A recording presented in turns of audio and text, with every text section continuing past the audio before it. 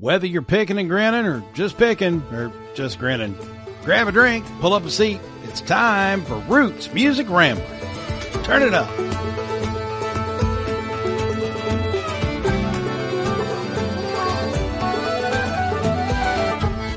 Happy New Year. Well, Happy New Year to you. Did you get 2024? Did you get crunked over the weekend? No, that's amateur night. Yeah, I'm too old for that. Yeah, we're old too. I was probably in bed by 10, so I don't need to count to figure out it's a new year. So whatever. But it's kind of nice where I am in the city.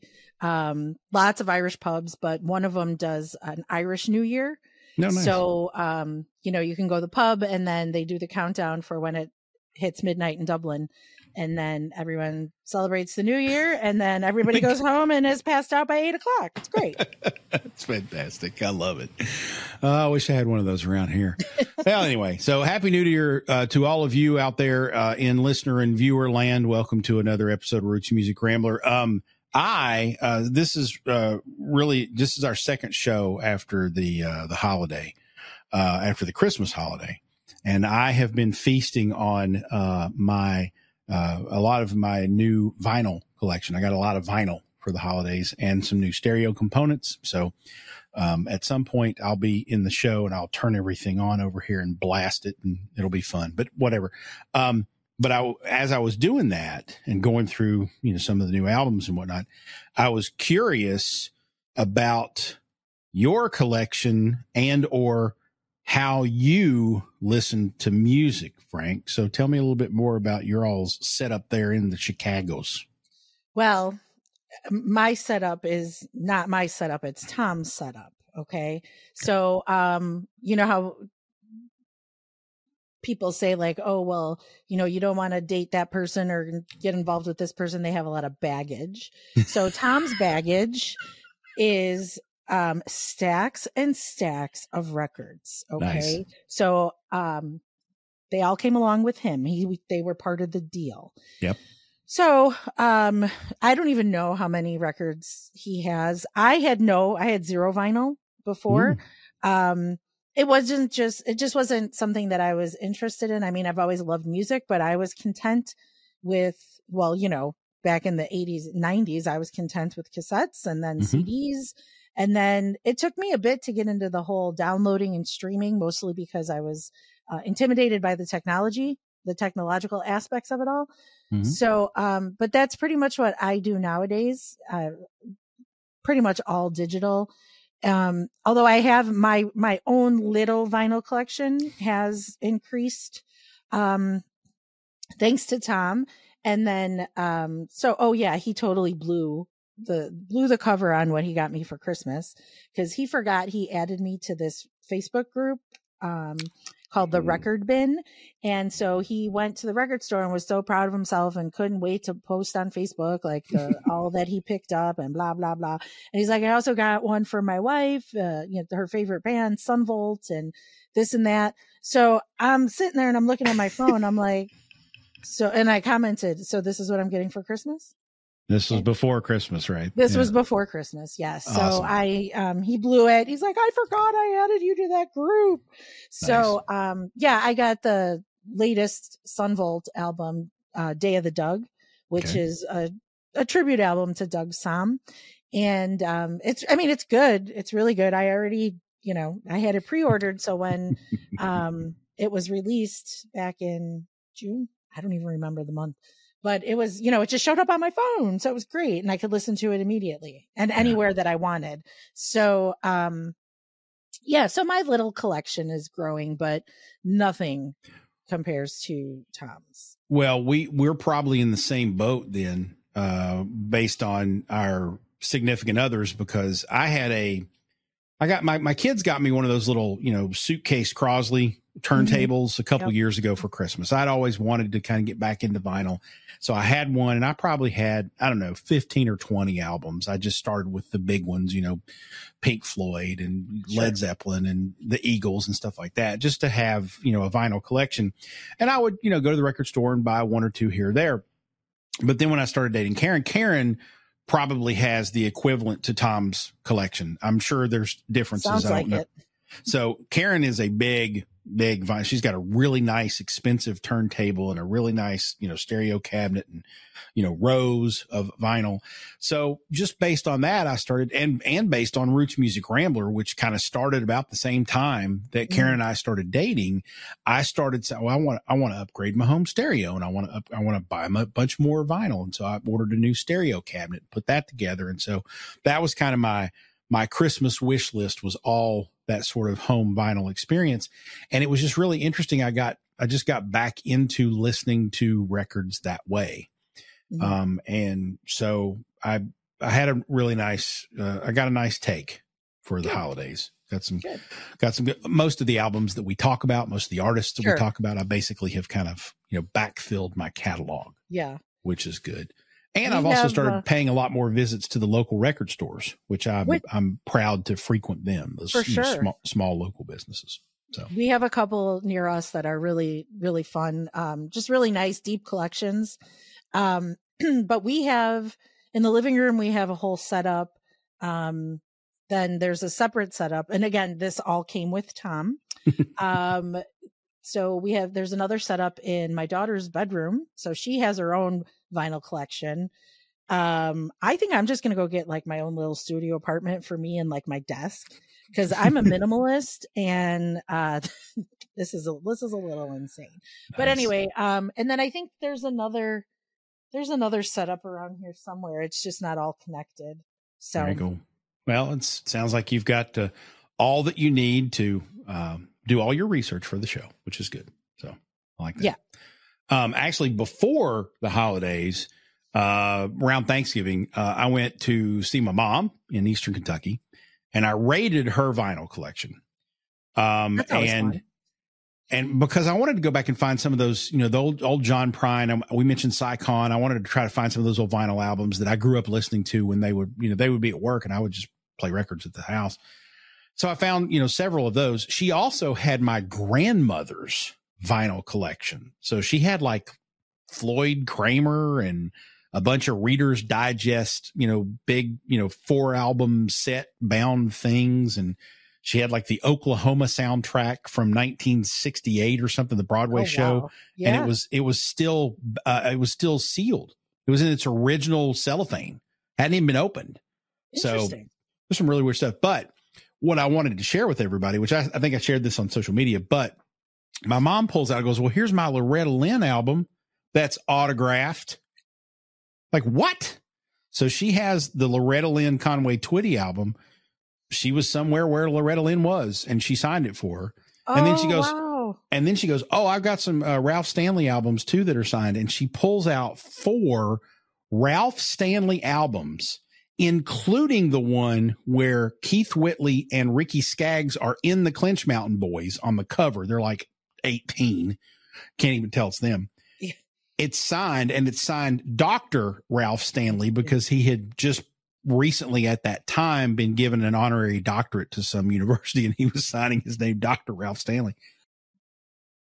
And mom was just like, oh, by the way, like no big deal. Yeah, she's like, oh, yeah, I got these 4 Ralph Stanley albums autographed. Like 4 signed Ralph Stanley. Are you crazy? So my mom has this just interesting collection. So I took all the Ralph Stanleys. I left her with the Loretta Lynn. She can hold on to that, but sure, I'm obviously going to scavenge that when the time comes. But I ended up taking all of her Willie Nelson albums. She had all the Willie Nelson albums, and she had Willie Nelson's Christmas album. So I got to hear Pretty Paper again, which I hadn't heard in 30 years. I don't know that one. So yeah, I had a good raid of mom's vinyl collection when I went home. Did you find any K-Tel records? Ooh, you remember those? I do remember those. I don't know if any of them are K-Tel, but I'm going to go back and look now, because I bet there probably were some. I remember probably not like that every I grabbed, time but there was a new K-Tel, like I just felt, and I was barely a teenager. But I just felt like those offered a little bit of variety. You could like get a taste of a bunch of different things, right? Different artists and songs and stuff. So I always liked the K-Tel records. And then I do remember, the 8 tracks. Oh, yeah. I also repossessed from my mother my Chipmunk Punk album. Thank you very much. Good stuff. Welcome to Roots Music Rambler. She's Frank. He's Falls. And we're rambling on through the stories behind the music we love. Today on the show, we talked to country artist Ashley Best. He's a singer-songwriter from Ohio who has a heck of a story. So we're going to talk to him about his journey, what influences gave him inspiration for his music. Yep. And that is, includes individuals and his own life experiences. Yeah, he's got one of those great stories of someone who started out going after a music career as a young man, then life got in the way. His first wife, unfortunately, passed away suddenly, left him as a widow with 2 young daughters, had some struggles with alcohol. He got remarried, became a dairy farmer, then the dairy business tanked. So, yeah, he's got an interesting story. At one point, he gave up on music, right? Yeah. I think it was the alcohol post, wife dying. He kind of put it down and stopped writing and performing for a while, but picked it up again. He's back at it. He released an EP in 2018. Then his first full album in 2022. He's out there playing up all those honky tonks and music venues again. And we're really enjoying his sound and his songs. He's got a very unique voice. And he's a country artist, but he mixes in rockabilly. He mixes in a little bit of blues. He's got a really interesting sound and a really interesting voice. And his stories are relatable. They're very relatable. And you're going to love this interview. I mean, he really is a genuinely good dude. And so that's who we've got on the show today. And of course, we'll also share our weekly Pickin' the Grinnin', where we share our picks for whose music is making us grin the most this week. Might be new artists, might be old artists, but they'll all be good. And before we kick it all off, though, Jason Isbell has new teeth. What? I mean, goodness. Wait, first of all, disclosure. When I did not choose this shirt to wear for this episode because I knew we were going to be talking about this. This was not planned. Right, okay? Right. And for those of you that can't see the video, I'm wearing my very first Jason Isbell and the 400 unit t-shirt that I got probably 6-7 years ago. So yeah. So by the time this episode airs, this is a little old news. Yeah. But I'm thumbing through Instagram, a few weeks ago, right around the Thanksgiving holiday. And it was right around the time that the movie Killer of the Flower Moon came out. So Jason Isbell's now got this big prominent Hollywood role in a big Hollywood film with Martin Scorsese and Robert De Niro and all this kind of stuff. And I'm thumbing through Instagram and I look at this picture and I'm like, and Karen's like, what are you looking at? I said, I think Jason Isbell got his teeth done. And sure enough, he did. He got his teeth done, which his smile was kind of an identifying feature. Not to say that there's no criticism there. I mean, I'm good for him. If he wanted them done, go get them done. Yeah. But, I'm curious, Francesca, what were your thoughts when you saw it first? I was very shocked. I follow Jason on, all the social platforms that he's on, and he's very active on Twitter or X. And, I don't know if I should really admit to this or say it out loud, but I have notifications set from X that I get dinged every time Jason Isbell posts. So, okay.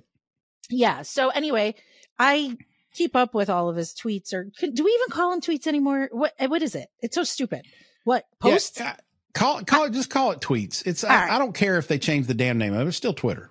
Okay, fine. Cause X is stupid. But anyway, so, and I don't recall ever seeing anything about Jason getting new teeth, so it was a big surprise. And just like you, I was looking at social media, scrolling through Instagram, and I see this picture and I cannot remember. And those of you who follow Jason Isbell on Instagram or any social probably know the exact photo that I'm talking about.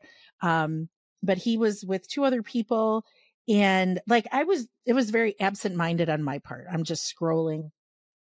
And then I stop and I'm like, God, that guy looks like Jason Isbell. And then and then there's these bright white teeth and this tan skin. And I'm like, who is this? And then I look, I'm like, oh, it is Jason Isbell. I'm like, what happened? Yeah. You know, I'm like, he's out here looking like some used car salesman. And I'm like, and I was very taken aback. Now, and since then, the man himself has been very open about why he had his teeth fixed, and it was becoming a health issue for him. And he used a lot of medical or dental terms that I don't know or remember. So I'm not even going to try to quote him, but it was kind of a necessity just for his health. Yeah. And since then he's tweeted or posted about how it's changed his singing. He just covered a Bon Iver song. Yeah. And he posted about it. He shared it, and he even said that since getting his teeth fixed, his falsetto has really improved. And so he's been trying to sing a lot of other songs like that just to practice. And he's enjoying it. So, you know, whatever my opinions are based on the looks, you know, I'm still very taken aback by it. Like, sometimes it's hard for me to look at him because it's such a difference. It's definitely different.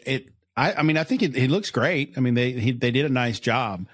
And certainly if it's a health issue thing, you know, then you got to do it. And so good for him for doing it. I do think there's a lot of people who don't like it and are like, that was part of what I like Jason, because he was real. And so now my immediate reaction was, oh, he's in the movies now. He went Hollywood. This is a cosmetic thing. I later learned that was not the case. Right. But in fact, his old teeth probably served him better in that role. Probably did. Yeah, in that role they did, for sure. Much more realistic, I'm sure.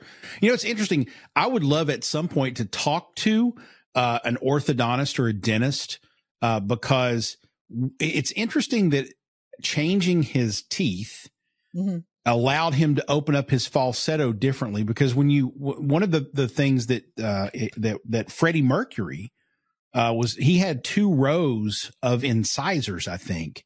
And so he had a deeper mouth cavity than some people, which he attributed to, or some people attributed to, his ability to sing. And he's a fantastic vocalist, obviously. So I'd be curious to find out the science behind that at some point. Maybe we should dig into that at some point. All right. Any of you dental professionals out there listening, hit us up. We got to know. We have questions. Come on the show and we'll sink our teeth into the topic.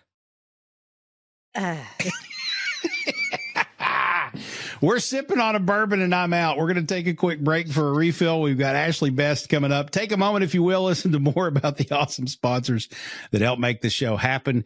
This is Roots Music Rambler.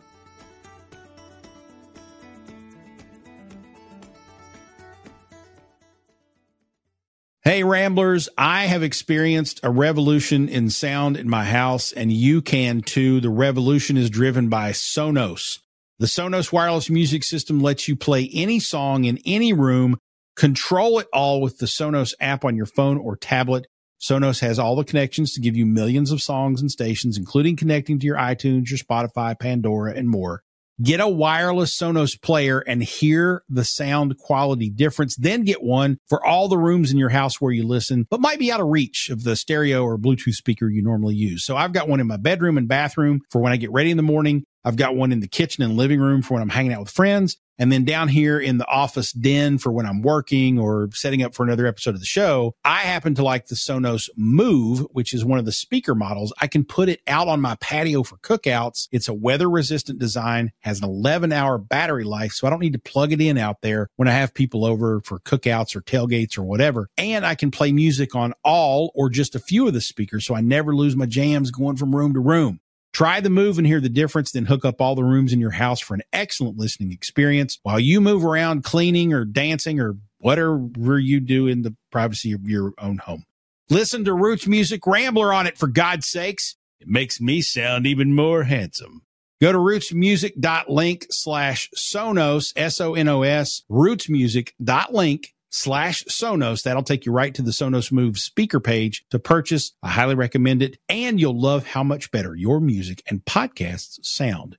Go to rootsmusic.link/Sonos. That's rootsmusic.link/Sonos.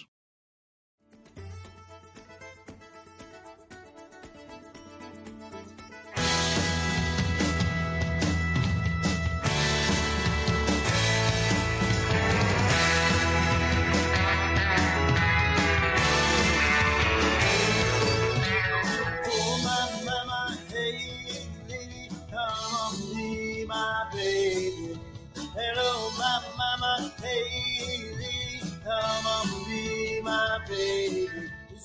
That is Ashley Best, Oh My, from the album Something, which came out in 2022. But that's a pretty poppin' tune right there. I feel like I need a cold beer to go with that. That's good stuff. Ashley joins us now on Roots Music Rambler. Ashley, welcome to the show, man. How you doing? Doing good. I'm doing good. Thanks for having me. I appreciate it. We're absolutely glad to have you. We've been binging on your stuff for the last few days just to kind of prepare and make sure we've heard everything. And I mean, I've been, turning it up and just, doing stuff around the house, listening to your music, and it's been fantastic. Same. We're glad to have you on the show. Thank you. Appreciate that. So anybody's bio who starts out, I'm a son of a coal miner, I immediately antenna go up and whatnot, because I'm from Eastern Kentucky. I'm not personally a son of a coal miner, but I know a lot of people who are. So tell us a little bit about where you're from and being the son of a coal miner and growing up in that world. Well, back in probably even the 40s and that, this area's been rich in coal. They've been digging it and mining it ever since then. And back in the 70s and that, they really got a lot into strip mining. But my dad, he was, he worked down deep in the mines and that. And the one thing he always told me is don't ever go in the mines. That was one thing that he told me don't ever do. And it provided a good life for him. But it was not his favorite thing to do. And he knew once he got in it, in these parts, you either coal mine or you worked in the steel mills, which the steel mills went belly up, and so did the coal eventually, in the 80s and that. So it made things kind of rough. So we then, just sold the house that we grew up in, and we bought some land, and Dad and I worked, creating the farm that we have now.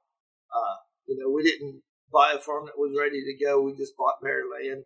And I was about 14 when we done that, which is interesting enough is when I didn't listen to a lot of music growing up. My mom would have it on, Sundays especially. I'd listen to the countdowns and what have you and that as she was cooking dinner and that. But when we moved out here and started building the house and building the barns and that, we always had radio on. And so that's when, I was around 14, 15, and that's when the music really started going for me. And by the time I was 16, I was pretty well wrapped up in the music, and especially Dwight Yoakam, and listening to everything and just going back and finding out everything that he's done. And then to understand him, I had to go back and listen to Bucko and some Merle Haggard, and he set me on an adventure. Yeah.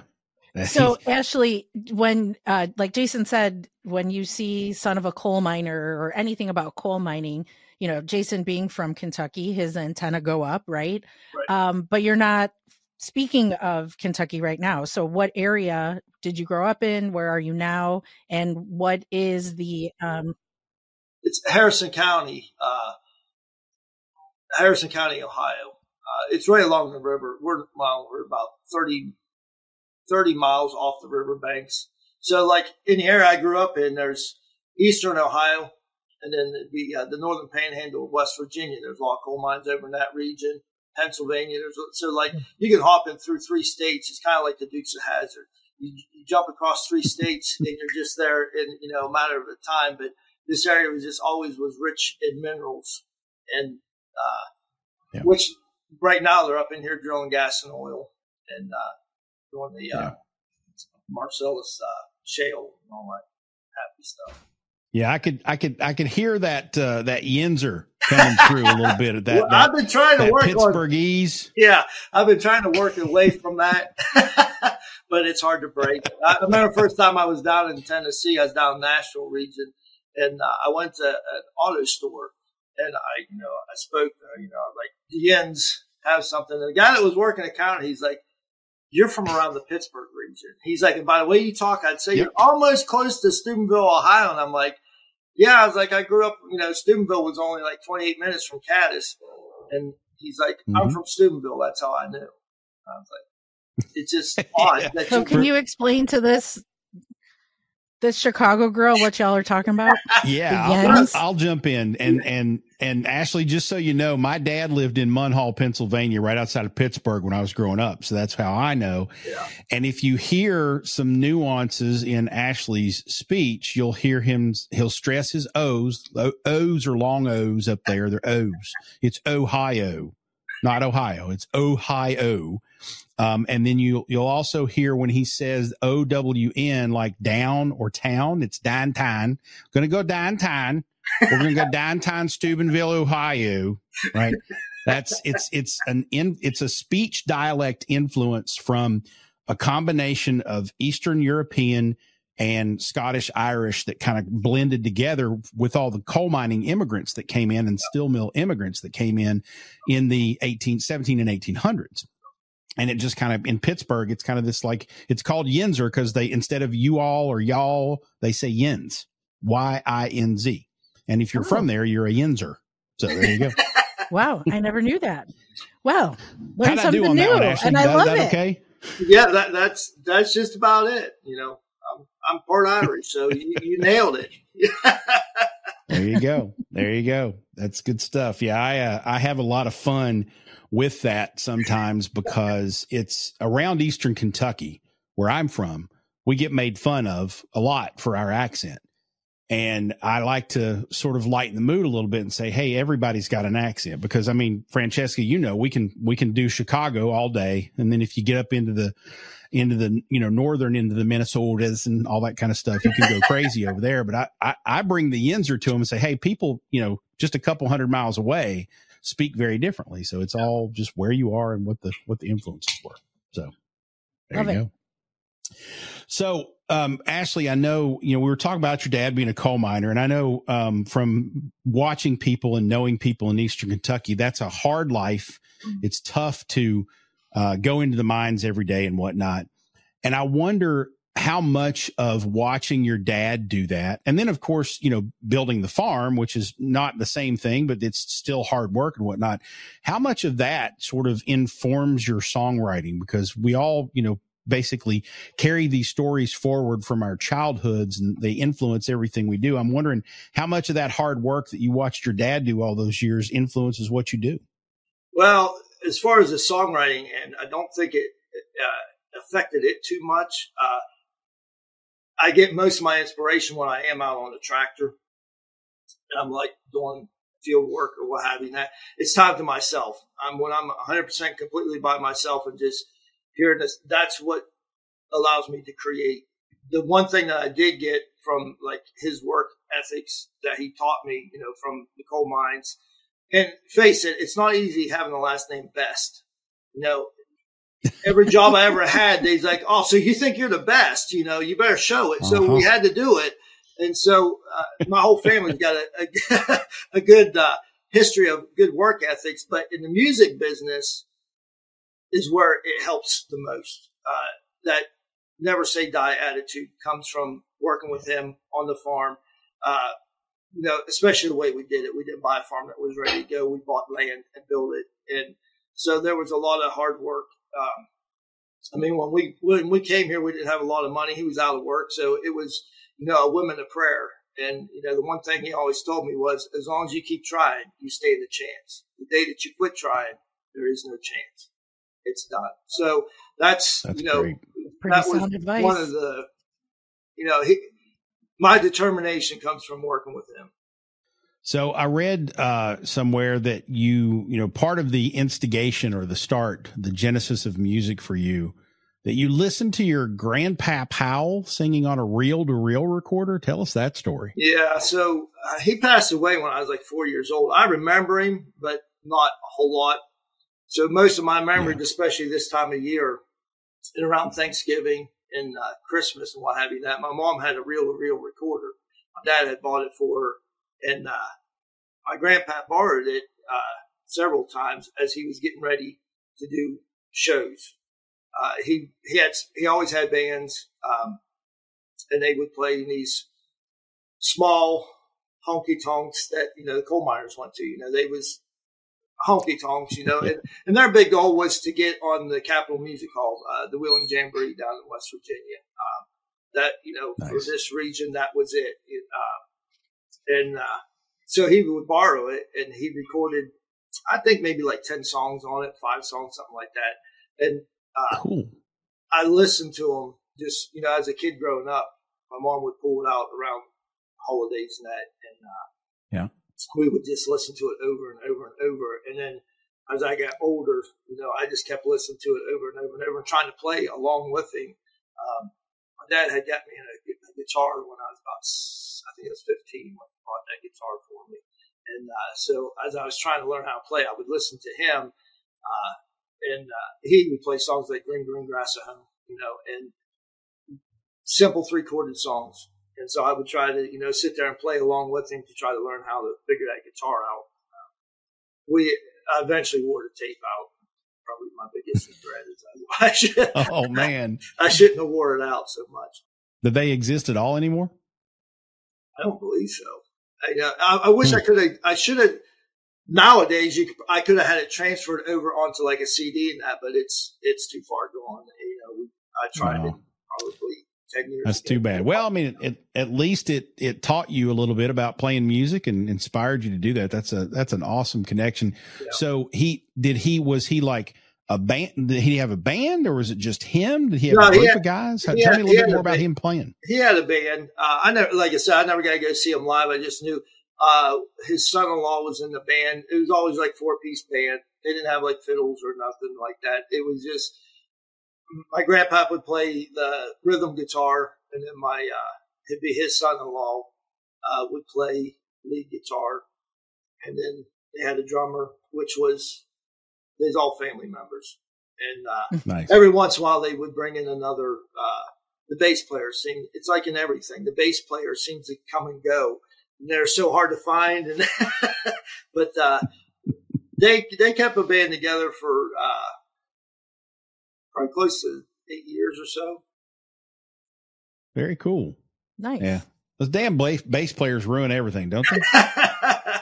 It's they're tough to find in this region. Nobody wants to play.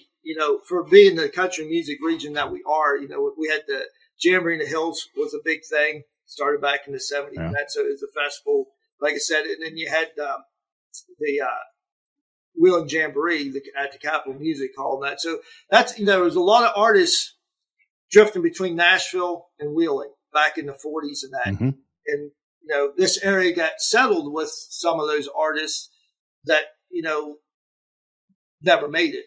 But they settled in here around here because of the work of the steel mills and the coal mines and what have you. And that. So there's always been music around here, but it has faded away as far as the country music end of it. It's right now. It's just it's not an easy area to be an original artist. Cover bands do. It's a cover band and a tribute band region right now. Yeah. Unfortunately. Well, maybe things might be about to change at least for the bass players in the region, because I'm pretty sure I can't remember his name off the top of my head, but Tyler Childers' bass player's from Pittsburgh. So you got Craig? That's Craig. Yes, Craig is from Pittsburgh. Pretty sure. Craig with the great hair. Yeah, with the perm. Yeah, the Jerry Curl bass player in a country band. It's good stuff. Anyway, so that's good stuff. All right, we're going to step out, take a quick break right here. I want to continue to play Oh My, because I just love the song as we go out. When we come back after the break, though, we're going to get a little bit more into the album, a little bit more into the music, a little bit more into Ashley's story. But I'm also going to come back with an interesting cover song that he did. So stay tuned, and we'll be right back. This is more of Oh My.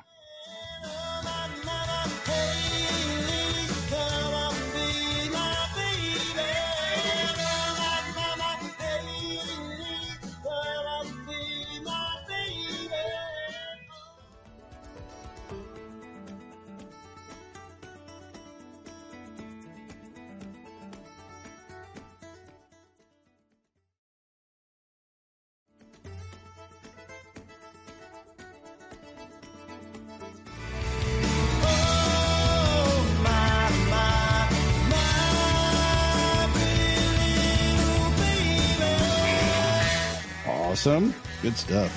That's a great song, man. Thank you. It was going to be our next release. We're having a little issues. I wanted to do I wanted to do a video for it, and I'm having a time finding a videographer that's willing to do what I want to do with the song because of where it came from. Okay. It was funny, like when we went in the studio to record it, Roger Horde was a guitar player on that album, and locally he's like our Chet Atkins. You know, he played the Wheel and Jamboree, he played the Jamboree in the Hills and all that, and he literally played with Chet Atkins. I mean, the dude's just awesome. So like, he's always worked on my material. You know, I go in and do the rough draft, and then he, finishes, polishes it all up, and makes it what it is. And when we started working on that song, I stopped him about, they didn't even get into the first verse hard. And I stopped him. I was like, that's not it. And he's like, what do you mean? I was like, that's not it. So just luckily the drummer that we had that day, I said, let me tell you how this song came about. And maybe you can then derive how the music should go. So I'm like, I used to be a bouncer for a short period of time at a strip club in Weirton. And this older gentleman was infatuated with this one certain stripper, and like he would pay no attention to nobody else except for her. When she came up on stage, he sat down and he would just, that's the only time he paid attention. And then when she was off, he went back to the bar and never paid attention to nobody else. That's where the song came from. And the drummer on that album, he's like, I used to date a stripper. I got it. And he starts cutting into that rhythm. And I'm like, that's it. That's the rhythm I'm wanting. And then that's where it all came about. And we got done with it. And he's like, this doesn't sound real country. I'm like, I don't care what it sounds like. That's what it's supposed to be, because that's how it should sound. And so there you go. Thanks to Jason for being on the drums that day that, dated a stripper, so he knew what he had that stripper experience. Yeah. Us guys named Jason like strip clubs. Yeah, we hang out in those a lot. Yeah. Talk about, that is the classic like roots of a song story, and where are the roots? At a strip club. Perfect. There you go. That's a perfect. Am I safe in assuming that the problem you're having with the videographer is you want to shoot it in a strip club? It doesn't necessarily have to be shot in the strip club, but I found a place where we can turn it into a strip club for like that. And nobody wants to shoot it. And I thought, I was hesitant. I was hesitant myself because, like I told him, I was like, I don't want the lady to actually strip down, just be more of like an exotic dancer thing, but burlesque kind of style. There you go. But there you go. I can't seem to get anybody interested in doing it. And, I told him, it's like, they're worried about how they will be perceived. I was like, I should be more worried than anybody else, because I put the song out there, but now I'm trying to give people a visual of what the song actually was. And so, it could be suicide on my part, but, keep plugging at it. Somebody will do it. Yeah. Well, yeah. And then when this episode airs, if you haven't found a videographer by then, there might be someone out there listening and be like, somebody out there that, how should I say, other than have a set of balls and do it? Because I think it'll go, tastefully done. It will go over really well. Sure. Yeah. It doesn't have to be trashy. It yeah. can be artsy I was just trying to get it shot in the meaning of how the song came about. As a songwriter, I knew what the song was about. I knew how I wanted, that song right there was an easy visual for me because I, which like most of my songs, I've lived them, I write from experience. So it's,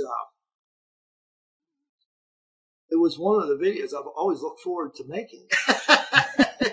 Well, all right, drummers or not drummers, sorry, videographers out there, please help Ashley out. All right. Exactly. The man wants to make this video.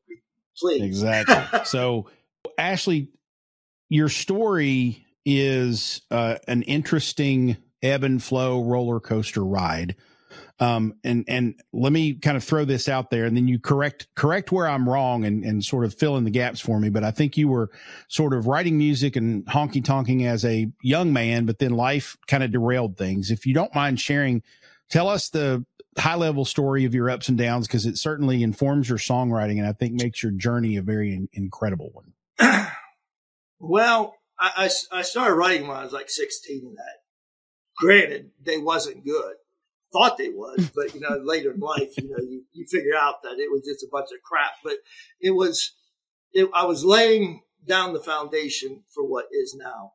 And so like all through like even in my early 20s and that, I karaoke'd a lot. I hate to say that. As I struggled with the fear of that I wasn't good enough as a songwriter or as a guitar player, especially. So, I went, I hung out a lot in the bars, what have you, that. But anyhow, and through the course of life, I got married. I was about 20, 21 when I got married and that. And by the time I was 29, I was a widow. My first wife had passed away. And it was no doubt the hardest thing that I've ever went through. We had 2 kids at that time. I had a daughter that was 6 and a daughter that was 9 months old when she passed. And, it's just, I had struggled with alcohol all along. So I spent a lot of time in the bars and what have you.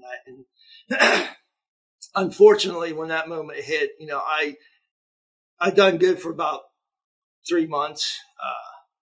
And then life hit and I started going in a downward spiral. And, I spent, probably a course of 3 years pretty well drunk.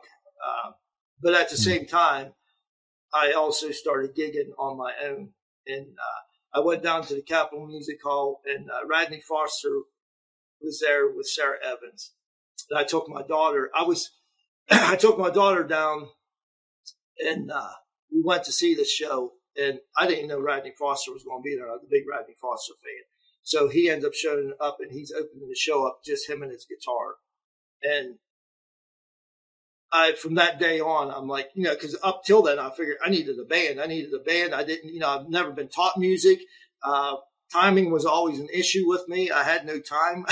I just played what I felt and thought it wasn't good enough. And, and I had people tell me it wasn't good enough. I remember I played a song, one of the better songs that I had ever written. And I came up and I played it for my mom and dad. And, my dad was never a big fan of my music, me pursuing music. He, did not like that end at all. He'd rather me stay on the farm and what have you that. And, sure. So I played it for him and he told me it wasn't good. He's like, it's not good. You don't have what it takes. And so there's a lot of things that happened in my life that I probably shouldn't be continued, but there again, never say die, just keep working at it. And, when somebody as close as my dad tells me you're not good enough, it's, that was probably the hardest thing I ever had to get over. I eventually got over it. And, he passed away 2 years ago and, he never did tell me I was good. So I wish he would have, but it is what it is. Sure. In fact, when we made the album, he told my mom I was just wasting my money, wasting my time and my money. And I have the utmost respect for my dad. I mean, we worked together side by side, and I knew what it all boiled down to. I wasn't doing what he wanted me to do. Right. This journey wasn't what he wanted me on. But it is what it is, and I am who I am. So but through all that, everything that I was through is what made the songs that I have. Something happened during that, the first 3 years. I guess I just started paying more attention to my surroundings. And I got more connected with something that just started bringing the words to me. And in my EP, there's a song, Nothing Ever Seems to Do. And that song came whistling through a big maple tree. I heard it. The wind was blowing. It was in the morning, and I was hungover. I ain't gonna lie, I was hungover, and I was just sitting there thinking, I was just about as low as I could get, pretty close. I thought I was. I hadn't hit rock bottom yet, but I thought I did. And that wind just started blowing through them trees, and I just sat there and listened to it. And that song literally took me probably 5-7 minutes. I had it written down, and it was just wow. It was coming through that tree. And that's what I say, just things like that happen. And, I don't know why, but I'm glad I got connected with whatever it was that has, made me sure to where I am at now. Giving you the encouragement to keep going. For sure. Well, it sounds like despite your father's, I guess, disapproval of what you were doing, you still took his advice and used it in your favor, right? Never say die, never quit, right. Keep going. Right. So in that respect, I would imagine he's very, very proud of what you've done. I'm pretty sure he was. He just never liked to admit it. Sure. Well, I know how that goes too. Yeah. He was very old school. I was the youngest of 4 kids. So, he was, I think, 36, 37 when I was born. So, and I spent more time with him growing up, by the time I was in my teens and that, I spent a lot of time with him. So I was being mentored by, I'm like 15, 16 and he's, pushing in his 50s and that. So he was a wise man. I will say that. He got my music wrong. Well, I know it's good. Well, it's, I think it's pretty clear you've taken the good things from him and used those to build your career. And I'm sure he's looking down and awfully proud of you. I'm really curious, after, when you mentioned hitting rock bottom, what was it that pulled you out of that? What was it that got you back on track? There's a couple things. One, I was tired of where I was at. I had went down to Nashville for probably about a month. I needed to get away from the area I was in. You get tied up in you're running with the wrong crowd, basically. And doing country music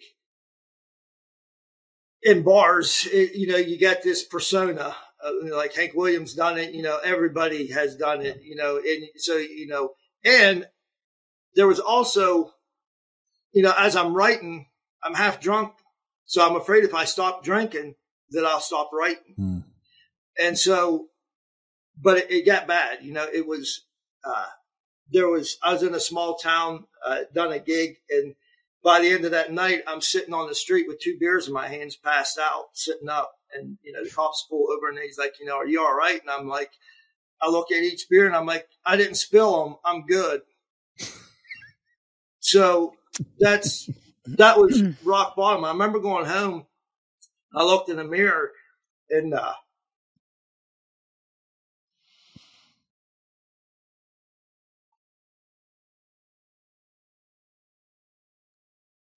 said, I'm better than this. So, yeah. Well, good for you. So I left and went down to Nashville. After about a month in Nashville, I didn't understand Nashville. And I came back home, and I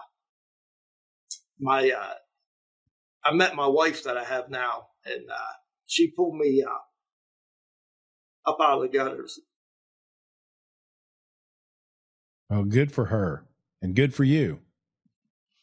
Good thing you found each other. Right, yes. Which is what the album, Something, that song, we titled it, the album after the song Something, which is about me and her. And then also the video that we just done, You Make Me, she inspired that song as well. So she always asks me, she's like, why don't you ever write me a song? I'm like, well, I have this history of, as I write a song, I was dating at times, and like if I was dating somebody, it seemed like I stuck around long enough to get a song. And then once I get the song, that relationship was over. So I'm like, oh no, do you really want me to write you a song? Because I don't, I like what we got and I'd like to keep it. So, but eventually I got over that and actually wrote, a good song for her. Yeah. Well, I think it's an appropriate time to step out, take another break, and why not go to break with something? So this is the song he's been talking about that he wrote for his wife, Ashley Best.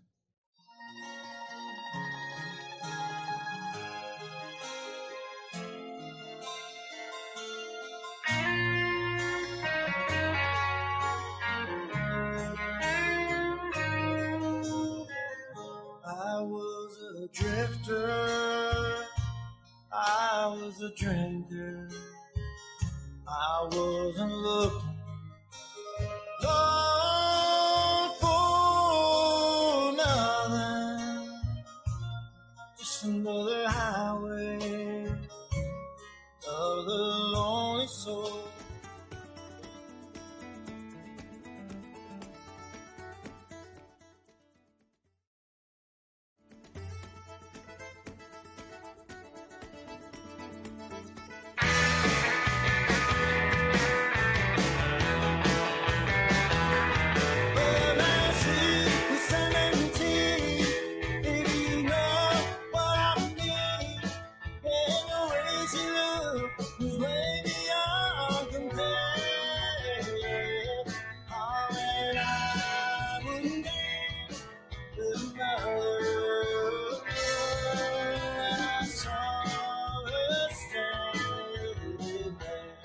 How about that? Like a rockabilly cowboy punk version of a Beatles song. I saw her standing there by Ashley Best. That'll get you up and moving around the bar. I would imagine. If Ashley, more Beatles songs sounded like that, I'd probably like the Beatles more. Yeah, that's a hell of a version. Ashley, why that song? Why was that one the one you covered on this album? Something. Growing up, my brothers and sisters, they had 45 albums, and a lot of them. And I would sneak in their room every once in a while. My sister, my oldest sister, she had most of them. And I found that one.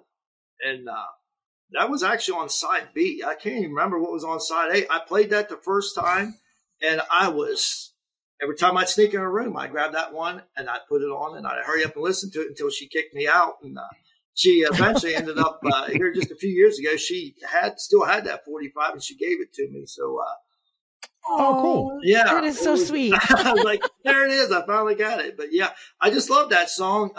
Always have. It's by far my favorite Beatles song. And I think every time I ever played it, that's the way I heard it. It's not the way I did it, but that's the way I heard it. And I was like, the more I got into Dwight and that, and I always was shocked he never redid that song.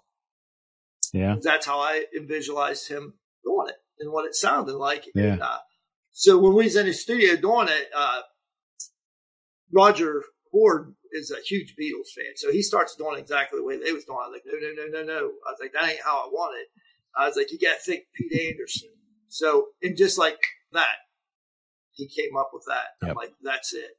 So, that's great. As cool as the music sounds, I had the vision for it, but Roger made it all come together.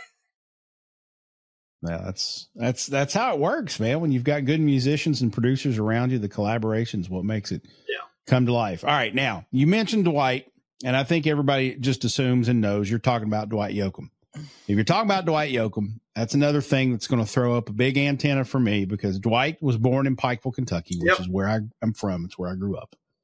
I don't know Dwight personally, but I know some people who did know him, and I've followed his career since he became anything and all that good stuff. And so, yeah, me and you can sit here and have a conversation for hours about Dwight. Yeah. What I'm curious though is, when you discovered Dwight, what was it? I think it was the Bakersfield sort of sound that grabbed you. What was it about Dwight that made you go, "Ooh, this is it"? He just had a voice that was so different than everybody else. And I will still say it to this day. I think he had one of the purest voices that country music has ever had. Well underrated in my book. My favorite works of his is an acoustic album that he done. And yes, amen. Just stripped down version of him. And that's when you can truly hear how great his voice is. Yeah. Yeah. My sister got me that album for Christmas one year. And I mean, I almost cried. Like it's probably 30 cuts or something. Like it's a bunch of tracks. And it's just him and a guitar, and it's just so pure. And so it's like he's sitting there playing to you in your living room. Right. It's amazing. Right. He always just had a different sound. Like Pete Anderson, you know, the guitar playing that he done on that album, on all the albums. I guess, you know, it's just what, you know, it was old style country, but yet he had that blues in it that just made it, you know, especially the up tempo stuff. It just, but when it comes to even singing a ballad, that Dwight's, as far as I'm concerned, will always be the best at it. He just, I wish I could say I've met him, but I've yet to meet him. But I'm hopeful someday. Well, maybe you will. Maybe you will. Hopefully. What's your favorite Dwight song? Oh, my favorite one would have to be "If There Was a Way." Good one. Very good one. What about you, Francesca? You got a favorite Dwight song? Okay, so full disclosure, I know Dwight Yoakam. I know a number of his songs, probably the more famous ones, but I have not taken a deep dive. Okay. Although I will say I 100% love his cover of Purple Rain. Mm-hmm. Yes. Very good one. I think that it is just, I think it's gorgeous. Yeah, it's very good. I mean, his voice is just so, you know, as Ashley was saying, so unique and so different when you just hear him. And if you ever go see Dwight in concert, listen really closely, because the first song or two, when he comes out, he's still warming up a little bit, and he'll do a lot of that, those sort of kind of scale, kind of Chris Stapleton, Adele kind of, you know, just riffs, and you'll hear that in his voice. He's just, he lets it go the first couple songs to just get more loose. And it's just amazing. It kind of adds a little flavor to it, which is pretty interesting. So if you ever go see him live, check that out.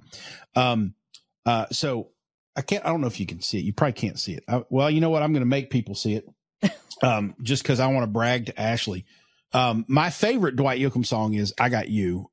It's one of the first times that I ever played a song just over and over again. I can't get tired of it. I just love that song. It's a perfect country song. It's a great sentiment, all that good stuff. But my favorite Dwight Yoakam album is "Three Pairs," which was massively critically acclaimed because he took this like branch out. It wasn't cowboy punk. It wasn't really old school. It was almost experimental for him. And I have a connection that was working with Dwight at the time that album came out. And this is going to be really awkward for the video and the audio. So I'm going to bear with me here, but I want to make sure. I gotta do a different camera take. This is going to be really awkward. So hold on. I got to do this because you got to see it. But if I angle my camera up and over just a little bit, you can see my signed copy of "Three Pairs" right there hanging on the wall here in the old Roots Music Rambler studios. So hopefully I can put this back where it was supposed to be. But anyway, yeah. That wasn't entirely awkward. Wasn't too bad. My friend of mine hooked me up with that, and he did the social media for Dwight at the time. And so he knew him, and he knew I was a big Dwight fan. So he gave me that. It's like prized possession. Like I won't let anybody touch it and all that good stuff. So very cool. Love me some Dwight. So back to Ashley, which is what we're here to talk about. You have, I have been trying to pinpoint a description of your voice, and you can hear the life you've lived in your voice. You've got some experiences in that, but you have a voice that's got this like weathered, not gravelly, but it's just a different voice. If someone said to you, how would you describe your voice? What would you say? Tired. It's tired and wore out.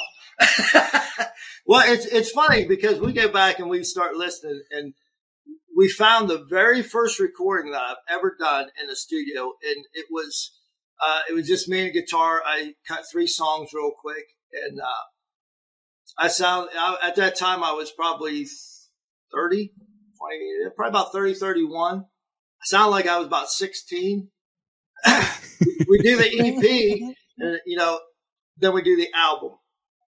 Mm-hmm. And where the album sounds now to the next one that we're working on, the age is getting there. It's getting a lot more raspier. It's just because I sing so hard. So like when I do live shows, I wish I could do like 45-minute shows, but I'm still stuck in the 3-hour land. So we go out, we gig for 3 hours. And here's the thing: back in the day when I first started gigging, if you stopped and took a break, where I started at around here regionally, doing it solo acoustic, it wasn't a thing really yet. Not so much as like it is now. There's a lot of breweries and wineries pop up where everybody goes, but I was doing it in bars and that where full bands always played. So if you took a break, they turned the jukebox on and they didn't want you getting back up there. So I learned to go 3 hours nonstop, and I've done that for years. And I remember everybody saying that's going to take its toll. It's taking its toll. Yeah. Well, I will say this, and you obviously please, do what you need to do to take care of your voice and get to the 45-minute shows. But the toll that it has, had on your vocal cords thus far, I think is a really unique sound. Your voice is very different. And I think that is a lot of what appeals to people, because nobody heard anybody who sounded like Dwight when Dwight came out. Right. Right? And I think that's nobody heard anybody like Tyler when Tyler came out. Right. Right. For being, I think you got a unique voice. Thank you. That I've always strived for, being such a big Dwight fan, obviously when I karaoke, I carry Dwight, and I could sound almost exactly like him. There's times people walk in and say, I thought the jukebox was on. So as I started songwriting, I knew I had to create my own voice. And so, through the process of the one thing that's different, whenever you create a song, it's never been sung before. So you don't know when it's right. And the hardest thing is when you write a new song, I usually have the guitar open E and I play it. And then I start cabling down, working my way till I can get it into a spot that I'm comfortable singing. But it wreaks havoc on your vocal cords trying to figure out how a song that's never been sung should sound. Sure. Well, it's that's part of the magic and part of the craft, Yeah. So good for you. Great insight. And I think like Jason said, the weathered tone or the weathered characteristic of your voice, it really adds to the storytelling too. Mm-hmm. It adds a little more gravity to your lived experience. Well, that makes you sound believable. Well, relatable. Right. Yeah. That's what I like about songwriting and being the singer of the songs that I write. I knew what I felt that caused me to write that song. So therefore I feel like I can deliver it when I'm singing it. It's one of the things that I think in mainstream country music that they got out right now that is lacking outside of Chris Stapleton, he's got a voice that's just like, mm-hmm. It's there, but I listen to a lot of songs that just they don't have the delivery like they used to. They're singing words. They're not feeling it. and it is coming out that way. Yeah.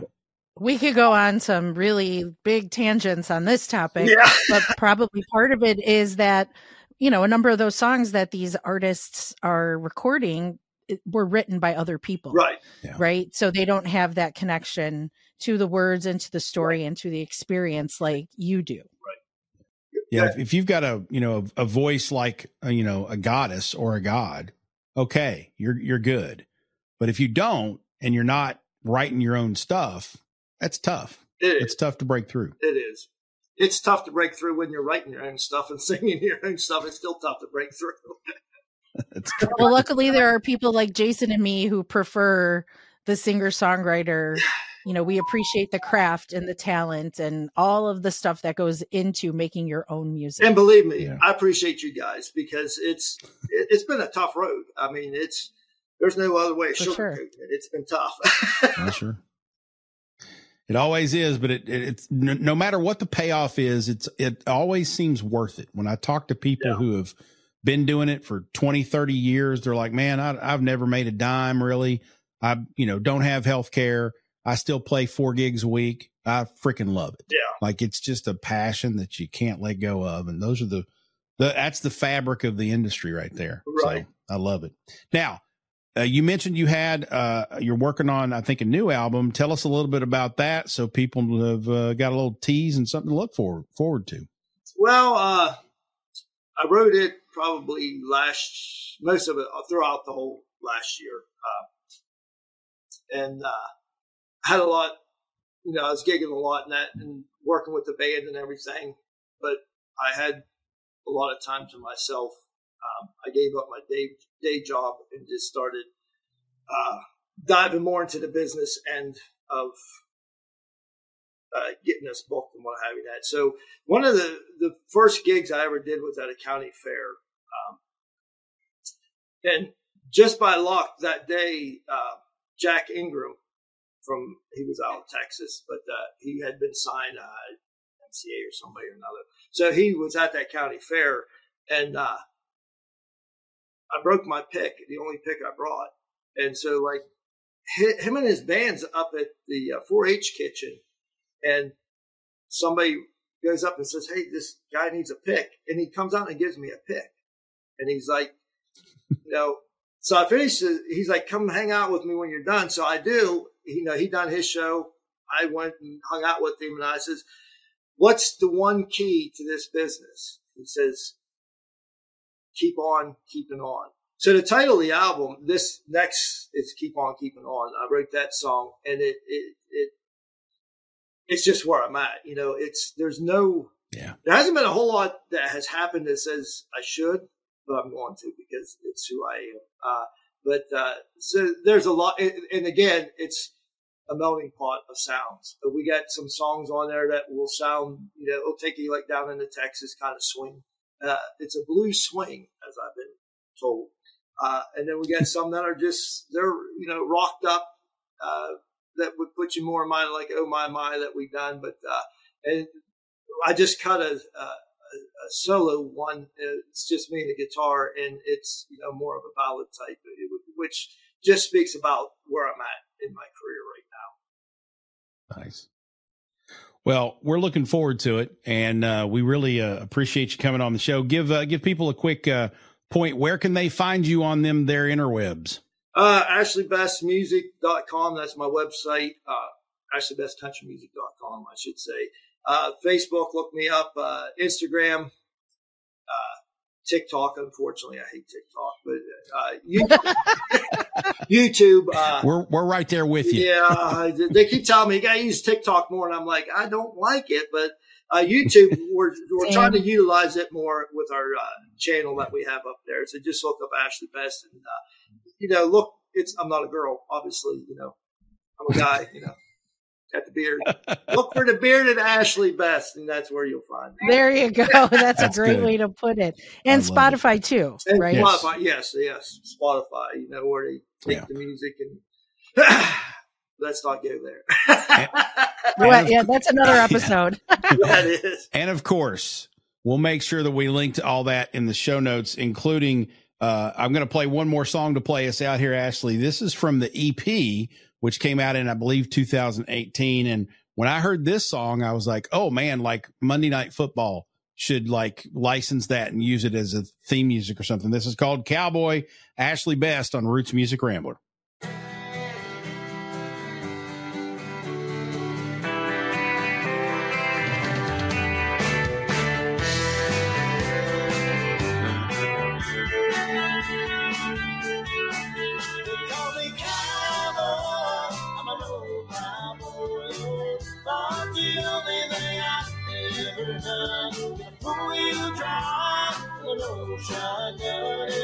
I wish this country ever come.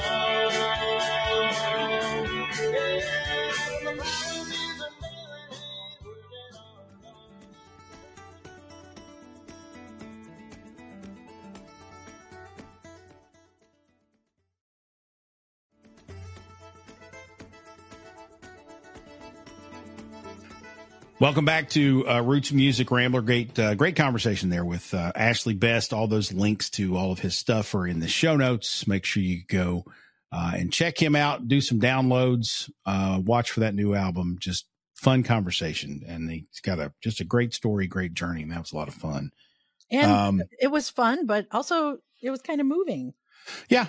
Yeah. You know, he was very vulnerable, and yep. I appreciate that he felt comfortable enough with us and with our audience to kind of get so emotional. But it just, I think that just makes him even more relatable and would make me want to listen to his music even more, because he's just absolutely like us. Yeah. So just, we are now big fans. We were fans before. We're bigger fans now. We hope you are too. So, Ashley Best, go check him out. And all those links. It is time for the Pickin' the Grinnin' segment of the program, where we tell you who's making us grin, who we've been listening to. Maybe we've found a new artist. Maybe we're just listening to somebody we haven't listened to in a while, or maybe we went to see somebody live or whatever. So I'm going to start out by asking Frank, what have you been listening to lately? And then I have kind of a special like list to go over here of what I've been listening to. But what you found? List. What's making you grin this week? So if you've been listening to the show for any length of time, you've probably heard me talk about my teen, my daughter, and she is a big fan of Boy Genius, and I am too. I do enjoy Boy Genius, but lately she has been playing for me the solo stuff of Lucy Dacus, who is part of Boy Genius. Right. And I didn't really know anything about her, or even Julian Baker, the other member. You know, I think Phoebe Bridgers is probably, and I could be completely wrong about this, but in my world, Phoebe Bridgers was probably the best known of the three. Mm-hmm. So I had not heard any of Lucy's or Julian's solo stuff. So she's been playing Lucy Dacus's solo stuff, and I really like it. I think I might like it a little bit better than the Boy Genius stuff, but let's keep that to ourselves. Okay. But just a really clever songwriter, and, vulnerable, open, writing about things that might make some people uncomfortable. Yeah. But just a really good sound. I'm digging it. I really am. Good. Well, and I've said before, on the show, I believe I've been, both from Lucia and you and my daughter, Katie, mentioning them. I've listened to some Boy Genius stuff. I haven't gotten into the solo stuff yet, but I probably will now. Good stuff. Yeah. I mean, really good stuff. I realize that particular group appeals to a younger audience than me, but it's really good songwriting. It's really good songs. Their harmonies are fantastic. Yes. So they all they're all at like such different places, and that's what Lucia even like shared on Instagram a while back. She's like, my mother just, or I think she said something like, my mother just came out to me and said that she's like Boy Genius. She's like, I don't know if I should laugh or cry. Should I be mortified? That's funny. That's a good way of putting it. Yeah. All right. So my Pickin' the Grinnin' this week, I want to share this. I am a supporter of public media have been for a long time. I have actually Louisville Public Media, which has WFPK, which is the station that plays the music, and then they have WFPL where they have news, and they also have a classic station here in Louisville. I donate to them regularly. I would encourage everybody else to as well. Your local public media folks depend on subscriptions and whatnot to stay in business, and that's where you can often find some of the music we talk about here. You're not going to hear a lot of this stuff on mainstream radio. And so your local public station that plays Americana or maybe has a bluegrass show on the weekend or whatnot, definitely get out and support those folks. I've been a supporter of Louisville Public Media, WFPK here in Louisville for a while. I actually served on an advisory board for them once upon a time too. So I kind of got to know a couple of the people there. But they are 91.9 FM in Louisville, and they did the 91.9 top albums of 2023. And it was a listener driven. You went and filled out your top 5 and they compiled all the votes and everything. And I voted for 4 albums that I think a lot of people would have voted for. All 4 of them wound up on the list. The other album that I voted for was Nathan Graham, because I wanted to make sure he got a vote. He did not, unfortunately, make the top 91.9, but he got a vote. I've also emailed Louisville. Well, I've also emailed some folks at WFPK to say, hey, Nathan, you need to pay attention to this Nathan Graham cat. So we'll hopefully get him some airtime there. Anyway, so they came out with this top list, and I don't think the top 3 would surprise anyone. Top albums of 2023. Now, this is not necessarily, hold on. This is not necessarily the Americana genre, because they play a little bit of everything. They'll play rock. They'll play some hip hop. They'll play some country. They'll play some bluegrass. They play a little bit of everything. Okay. So I guess in a broad sense, it's the Americana, sort of genre. But it's a public media station. They play a lot of independent stuff. If you had to guess top 3 albums of 2023, what would your guesses be? And I'll tell you where they are on the list. Well, definitely Weather Vanes, Jason Isbell. Number one. No kidding. Okay. And this was not planned. We did not talk about this anytime. No, she's not seen this list. And I wouldn't think very many people would pick anything over that as the best album this year. And I don't even know that would make my personal list, but that's a whole other story. It's okay. And it's one of the ones I voted for, but yes, it's number 1, Jason Isbell and the 400 unit Weather Vanes. What else you got? Oh, geez. Of course, now I'm on the spot, right? When I can't, my mind, I'm drawing a blank. Oh, geez. I'm going to be very disappointed if you don't get one of them. Maybe both of them. Oh, Tyler Childers, Rustin' in the Rain. Number 3. Okay.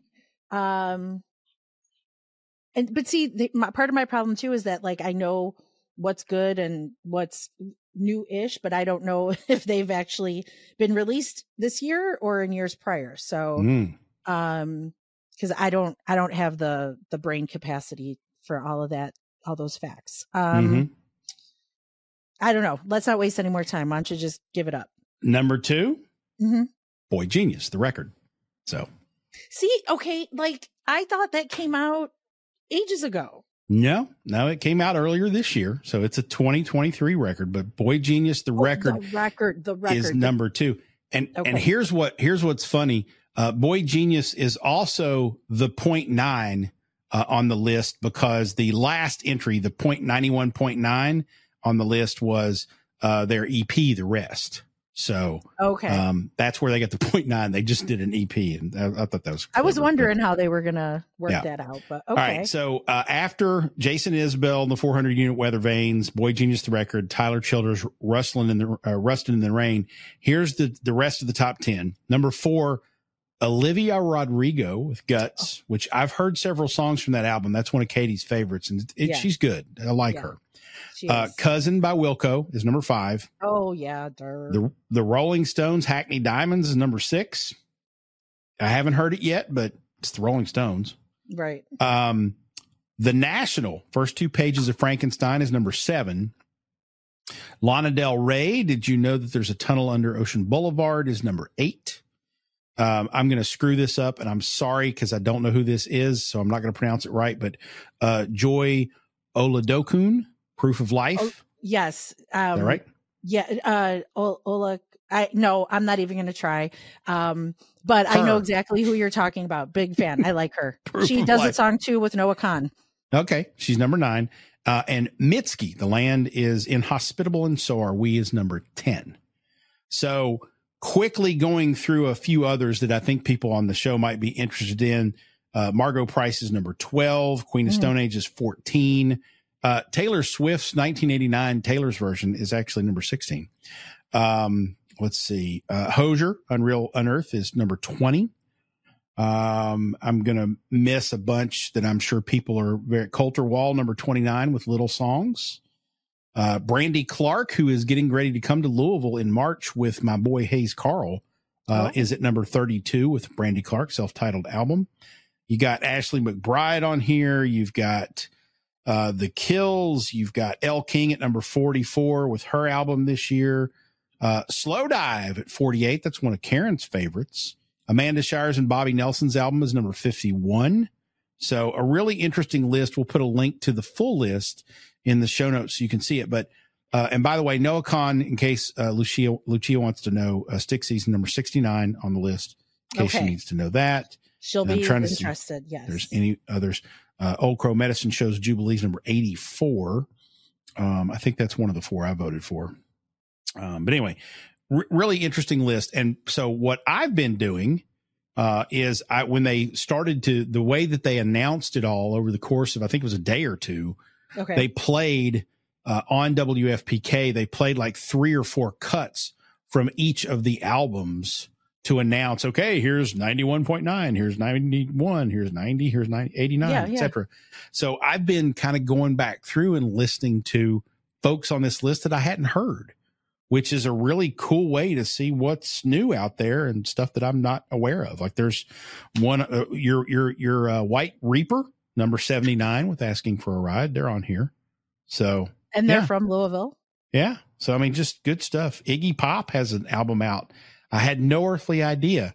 And they played a couple of cuts from it the other day. I was like, damn, Iggy Pop still sounds good. He's like 107. So at least. Yeah. Or he looks 107. He may not be, but he looks 107 for sure. So anyway, WFPK 91.9 in Louisville. I'm a supporter of Louisville Public Media, and they did that list, and I thought it was a fantastic guide to say, okay, what did you miss this year? Let's go back and check that out. So I am looking forward to seeing the entire list. I think I will do like you said and just go through and listen to one at a time. Yep. For sure. Good stuff. So we'll put that link in the show notes so everybody else can follow along and do that. Of course, it's 2024 now. So as new albums come out, start writing down your favorites, and maybe you can either vote on their list, or maybe we'll do a poll or something this year and see what our listeners think of. Have you ever done that sort of thing, like on your own? You know, like, oh, my favorite songs of the year, or my favorite movies, or my favorite books, like anything. Have you ever done that? I actually wrote an article one time, what music means to me. Okay. And I think it's still published somewhere. If it is, I'll put a link to it in the show notes. It was kind of a half, like, here are all my favorite songs and all my favorite artists. And it was a half kind of a humor article. Like, I tried to be fun and funny with it. I may pull that out and share a little bit of that with folks on the show in a future episode. That's the closest I've ever come. I've never tried to rank anything because I'm one of those people who feels like, music and comedy and movies are not competitions. You don't have to rank people. It doesn't have to be first, second, or third. Yeah. I've listened to Weather Vanes just as much as I've listened to Rustin' in the Rain. And they're both amazing, and I don't need one of them to be better than the other. Yeah. And so that's where I kind of, buy into the Sturgill Simpson argument on the CMAs and whatnot. It's like, this is all bullshit. Which, by the way, I don't know if you've ever heard this story.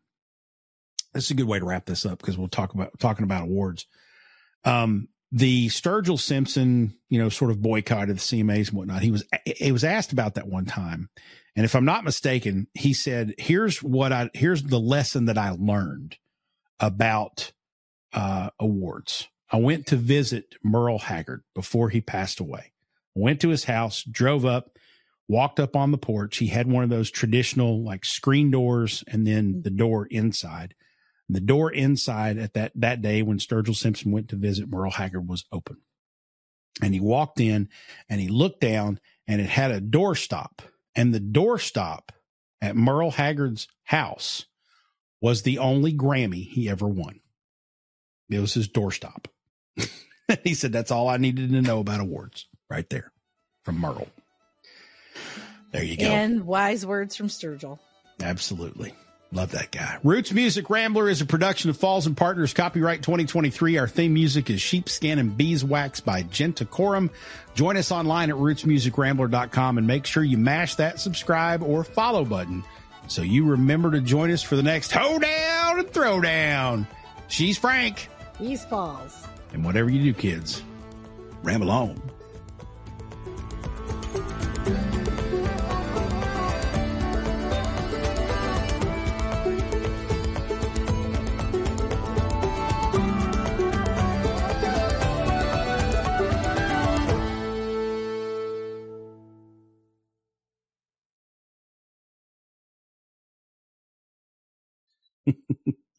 And you're the first person that's been on this show that's got a better beard than me. This is bullshit, man. Don't be jealous, man. It's all work. Even Nathan Graham.